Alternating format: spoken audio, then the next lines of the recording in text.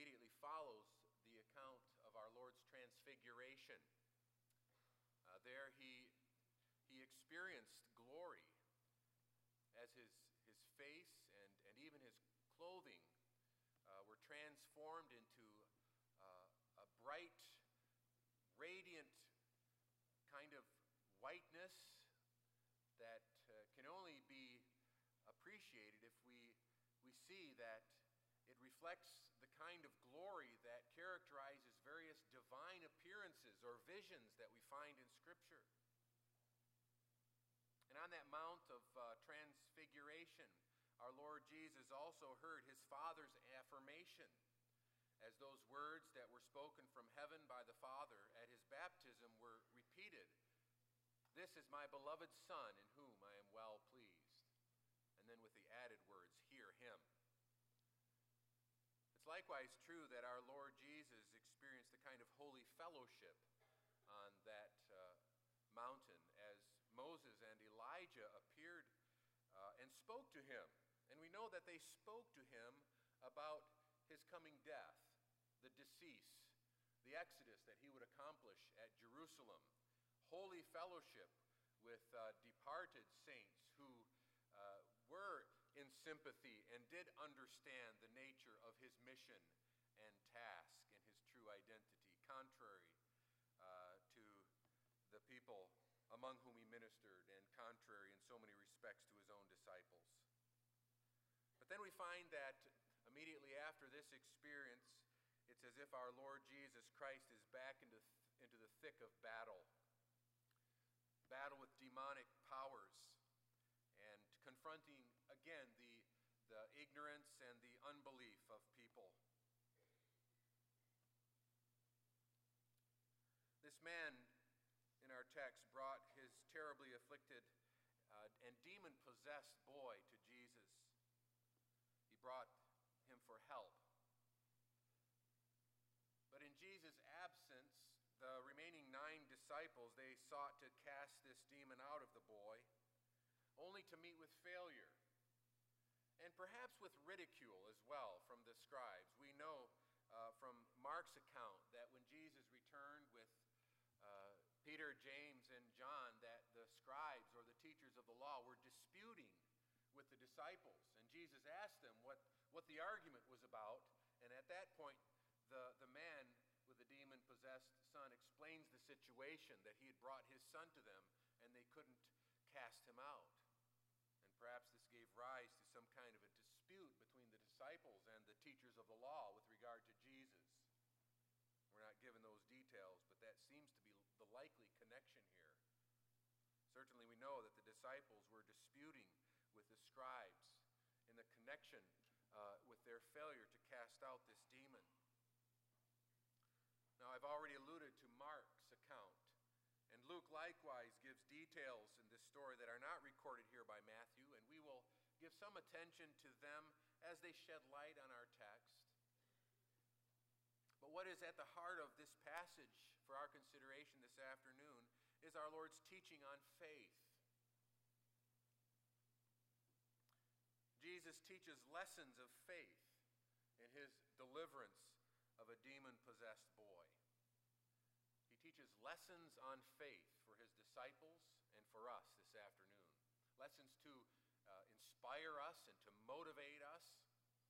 Lessons even to humble us. In fact, the first lesson appears to be of that nature. As Jesus deplores, he expresses strong disapproval of a shameful lack of faith that he encountered. He raises a kind of lament in verse 17. "Oh, unbelieving and perverse generation," Jesus replied.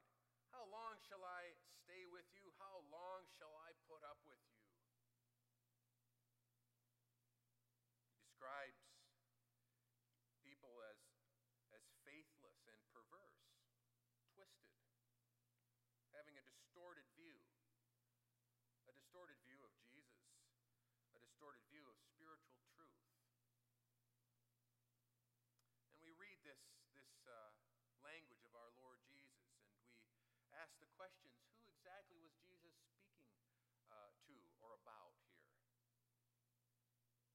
describing the scribes as faithless and perverse. Well, that's certainly the case. They certainly had twisted and distorted views of our Lord Jesus. Is he referring to the multitude? We know that there was a multitude that had gathered on this occasion. And we also know that by and large the multitudes were unbelieving.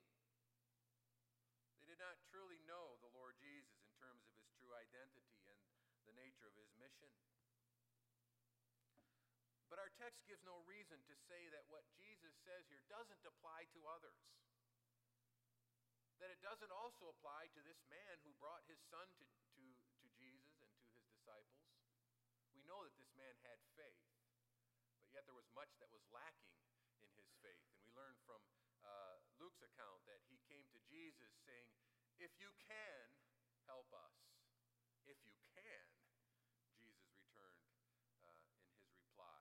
If you can believe, all things are possible to him who believes. There's no question of Jesus' power and his ability. The man had faith, but it was far from a perfect faith. And the same certainly is true of the disciples. They were believers, but their faith here appears to be quite ineffective, quite impotent to accomplish anything before this challenge that they were facing. And so there's no reason to exclude them from Jesus' words here in our text. We might even say that there is a kind of note of exasperation in our Lord's voice. And that's a very rare thing, isn't it, in the Gospels? As he exhibited such amazing patience and long suffering with his disciples. But at this point, it seems as if there is an outbreak of frustration and exasperation over a lack of faith. It pained him, it wearied him to be among them and to continually confront their lack of faith in him. "How long," he cries, "how long shall I stay with you? How long shall I put up with you?" That involves a kind of rebuke, doesn't it? A rather severe rebuke. And this is lesson one from this passage. And that is that a lack of faith in Jesus' power and his grace, especially after having received abundant reason for strong confidence and trust in him. And indeed, the disciples had already received such abundant reason for strong confidence and trust in him. But a lack of faith in view of such demonstrations of Christ's power and grace is not merely weakness. It is that. But it is a fault, isn't it? It's not simply the way it is. It's also the way it ought not to be. And Jesus' words here involve a kind of rebuke. This little faith that he confronted, it greatly displeased him. He wanted his disciples to believe firmly in him. And he wants us to have strong faith. And he gives such good reason for us to have such strong faith. By little faith, by weak faith, we hurt ourselves. We hurt ourselves by suffering groundless fears. It's interesting how often the words fear not are combined with this problem of little faith. Why did you fear? Where is your faith? Jesus asked his disciples on another occasion when they were overcome with fear on the occasion of the storm that arose on the Sea of Galilee. And Jesus rebuked them. Why were you afraid? Where is your faith? Fear not, only believe, told the centurion. A lack of faith often gives rise to groundless fears, worries with which we trouble ourselves, often because we fail to realize that what God indeed is calling us to do, what our Lord Jesus wants us to do in those situations, is to fear not, but believe. Glorify God by trusting in him. And to be persuaded that that is our duty can be itself of great help to us. often we might think of ourselves simply as victims of weak faith and little faith, and fail to take responsibility for it, and fail to read the promises of Scripture with the intention and purpose of believing them and taking hold of them for ourselves, despite our feelings and fears. We bring needless pain and we suffer needless defeat so often by little faith, lack of faith. We hinder our service in helping others. When we quickly say, I can't do that. Well, of course we can't in ourselves. But we're called to trust in God's provision. If God calls us to a task, He'll give us what we need to meet the difficulties and challenges. The disciples were incapable of helping this man in his desperate need. And the reason Jesus gives was their lack of faith. It not only hurt them, but it hindered them from serving others. And we dishonor our Savior. And that was especially true of the disciples on this occasion. As already indicated, this dispute with the scribes, and we know they were critics. They were critics of Jesus. And they probably took great delight in seeing their failure as a reflection on their master. And it brought dishonor to the Lord. And the point here, brothers and sisters, is not to make us feel scolded or discouraged, but to help us see unbelief for the enemy that it really is. So that we might indeed pray, Lord, increase our faith. I believe, help my unbelief. That we might use the means of grace with the kind of intentionality and purpose and conviction that by reading the Word of God, by memorizing His promises, the Holy Spirit increases our faith. And that glorifies God, and that's what He wants us to do. Jesus deplores a shameful lack of faith in this passage. And then He explains the amazing power of faith. After Jesus rebuked this demon and delivered this boy, the disciples asked Him, why could we not drive him out? And Jesus answered, little faith. Or because of unbelief. There are variations at this point too in terms of different textual manuscripts, but they amount to the same thing, right? Little faith or unbelief amount really to the same thing. In fact, Jesus' answer shows that there are different degrees of faith, aren't there? We know that the disciples were not without faith altogether. And we also know that little faith is true faith. If there's a little bit of water in a glass, well, there is a little bit of water in the glass. But it also means that there is a lot of unwater in the glass. A lot of what's in the glass is not water. If there is little faith in the soul, well, there is true faith, but there is also unfaith there, unbelief. Little faith is true faith, is saving faith. Wherever there is true faith, there is saving faith. But who should be satisfied with enough faith to be saved, but with little comfort or with little usefulness, or bringing little glory to God? Faith, according to Jesus, particularly here in our text, is a working and an effective thing. And His explanation is now encouraging. He had rebuked the disciples along with the others, but now He explains the power of faith to build such active, acting faith. I tell you the truth, He says, if you have faith as small as a mustard seed, you can say to this mountain, move from here to there, and it will move. Nothing will be impossible for you. Now we know that a mustard seed is very tiny, very small.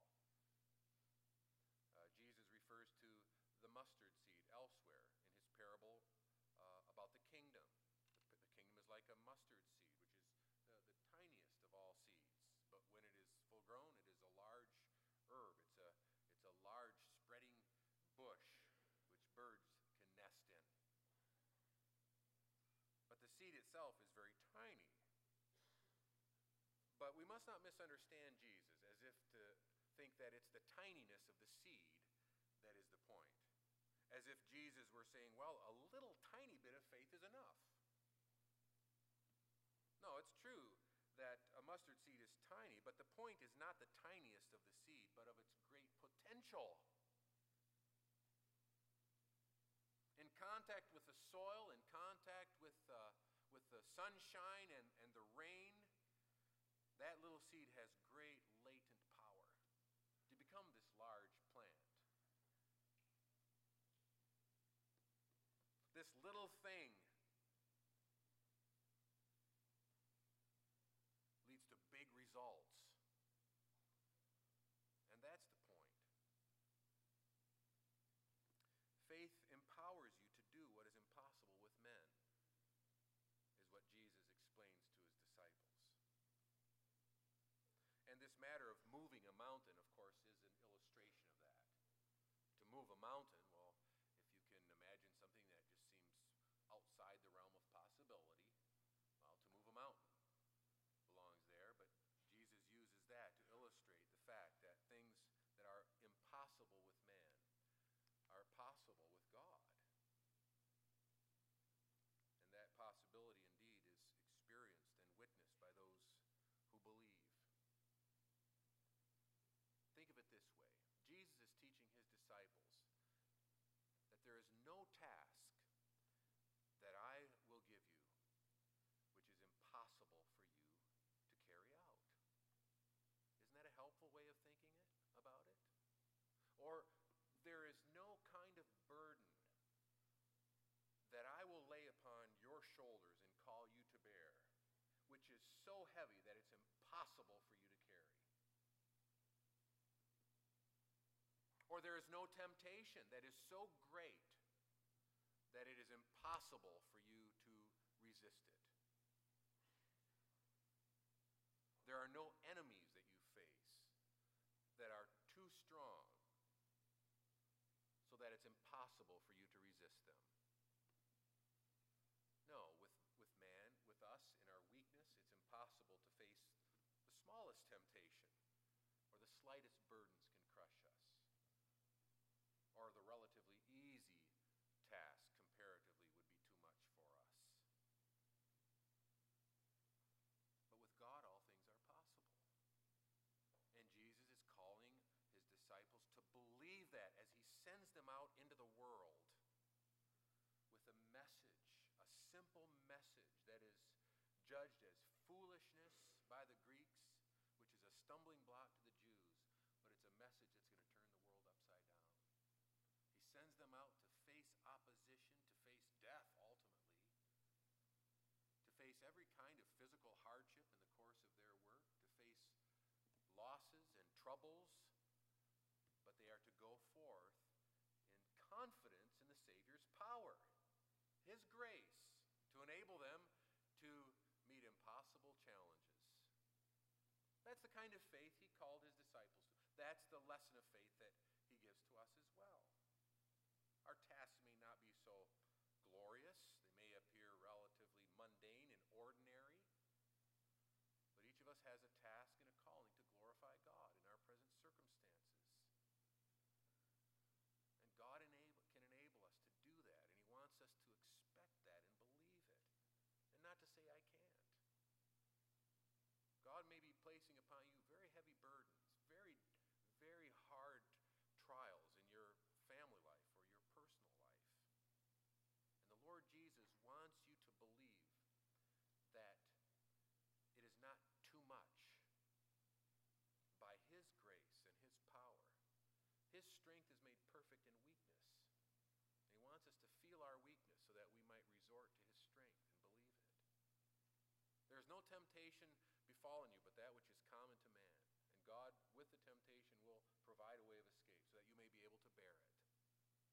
I want us to see this in terms of the practical, day-to-day, concrete realities of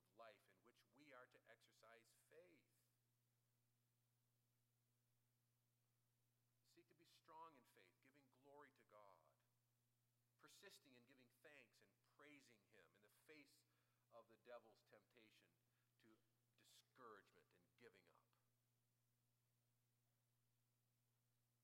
Often we read these passages and we think in terms of miracle-working faith, and we miss the point. It's the faith to glorify God and trust in Him for our daily tasks, to meet our daily enemies and bear our daily burdens. That's what the disciples needed to know. That's what we need to know. It's not a matter of a kind of heroic faith that people are going to write books about. It's a matter of being faithful. Faithful in our present calling in life. And that depends on trusting in God and His grace and power. But Jesus also calls for special exertions of faith. Actually, there are two parts to His answer to the disciples. Why couldn't we cast it out? And the first part of His answer is your little faith or your unbelief. And the second part of the answer, and it's closely related to that because it really involves the evidence of unbelief, but we could put it this way. They gave up too fast. They gave up too fast. And here is the significance of verse 21. I know that there are textual differences here, and I've kind of given my preference for those versions that include another verse which says, "But this kind does not go out except by prayer and fasting." And whether if you're inclined to think, well, this is a battle over translations, don't look at it that way, because certainly in Mark's account, also in the NIV's version, there is an addition to Jesus' answer to His disciples. He says, "This kind does not come out except by prayer." And so clearly there is an additional kind of teaching that our Lord Jesus gives to His disciples, regardless of what version that we follow. It's still valid, and it's still important. They gave up too fast. We know that the disciples had been commissioned to go out and to heal the sick and to cast out demons. They had done this kind of thing. They had been showing Christ's defeat over demonic powers in casting out demons. Mark makes clear in the 6th chapter that they were not simply commissioned to do that, but that they were actually carrying out this work. But now they run into this case, and we might say, well, yes, it's an extreme case. When we combine all the different accounts that were given of this poor boy, it was a desperate situation. It involved intense suffering, extreme suffering. This demon would cast him into the water, into the fire. He would foam at the mouth. He very likely was mentally affected by it. The word translated here as in terms of seizures actually is a word from which we get the name lunatic. His mind had been affected. He was unable to speak. He was unable to hear. And this situation had continued from birth. It was an altogether desperate and pathetic situation. This only son of the Father was brought to His disciples in this terrible condition. And the disciples tried to heal him. And they failed. And they gave up. And that was their mistake.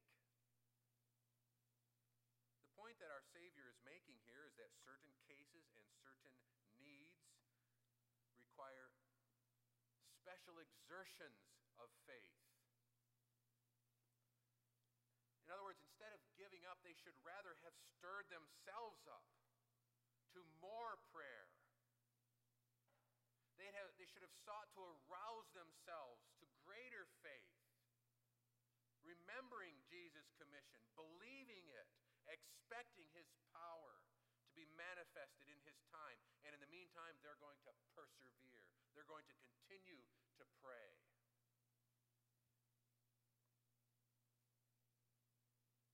The beloved commentator on the Gospels, J.C. Ryle, says on this verse, Satan Satan's kingdom is not to be pulled down without diligence and pains. The disciples would learn that lesson. They would learn to continue in prayer. They would learn to pray without ceasing and teach other Christians to do the same. In fact, we even find them setting apart times of fasting for special purpose, to seek the Lord over a matter of great importance or in great trouble. We find the Apostle Paul saying that I beat up my own body and bring it into subjection, exercising these rather vigorous exertions of self-discipline. Why? To merit favors? No. But in seeking first God's kingdom, in seeking the Lord. That's the point, isn't it? The point is that having faith doesn't mean that spiritual victories, well, they come easy. If you just have enough faith, it's all easy. Triumphs without effort. Success without a battle. No. That's not what it means to have faith. It doesn't mean that everything comes easy. Having faith doesn't mean getting immediate answers to prayer. Having faith doesn't mean seeing immediate results.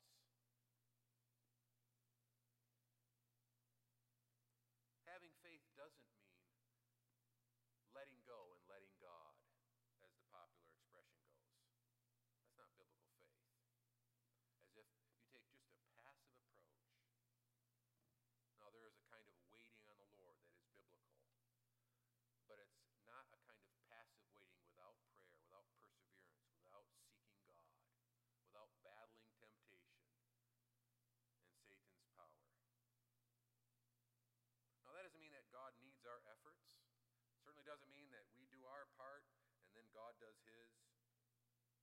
But what it means is this: God prepares to show his power and grace by preparing us to see it. First, preparing us to value it. And the way he does that is in the way of earnestly seeking it. And that's faith. This kind does not come out except by prayer and fasting. Jesus was teaching a very important lesson. He calls for special exertions of faith. Special needs, special challenges, certain circumstances call for special exertions. And then finally, Jesus teaches us that he himself is the worthy focus and object of faith. It could be misleading to talk about the power of faith, right? Because there's a kind of spirituality afoot that talks about the power of faith. Only believe. By believing strongly enough, you make it happen. You create your own reality by simply believing. Like there's some kind of power to positive thinking, that there's some kind of an active spiritual force by simply believing that things will be or they are the way you want them to be. That's a paganism that bears no connection to biblical faith. There is no power in faith itself. All the power lies with God. If we speak of the power of faith, it is to come knowing, believing God's power and grace in Christ. Here's where the Father had it right. Lord, have mercy on me. That indeed was an expression of faith. And Jesus showed his power and he showed his grace in delivering this boy suddenly, completely. We learn from Luke that all the multitude, they were amazed at the majesty of God when Jesus did so. Now that they recognized this was divine power at work.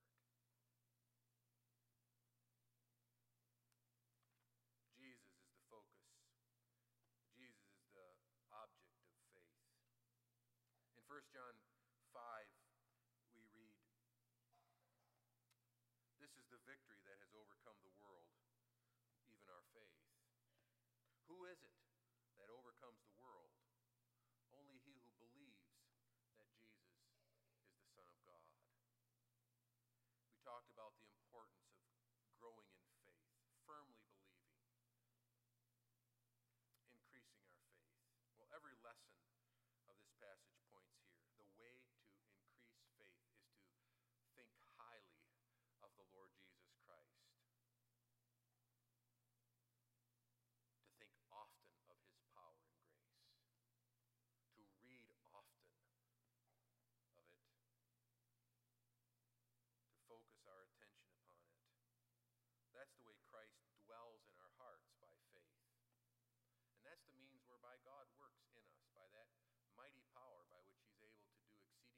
abundantly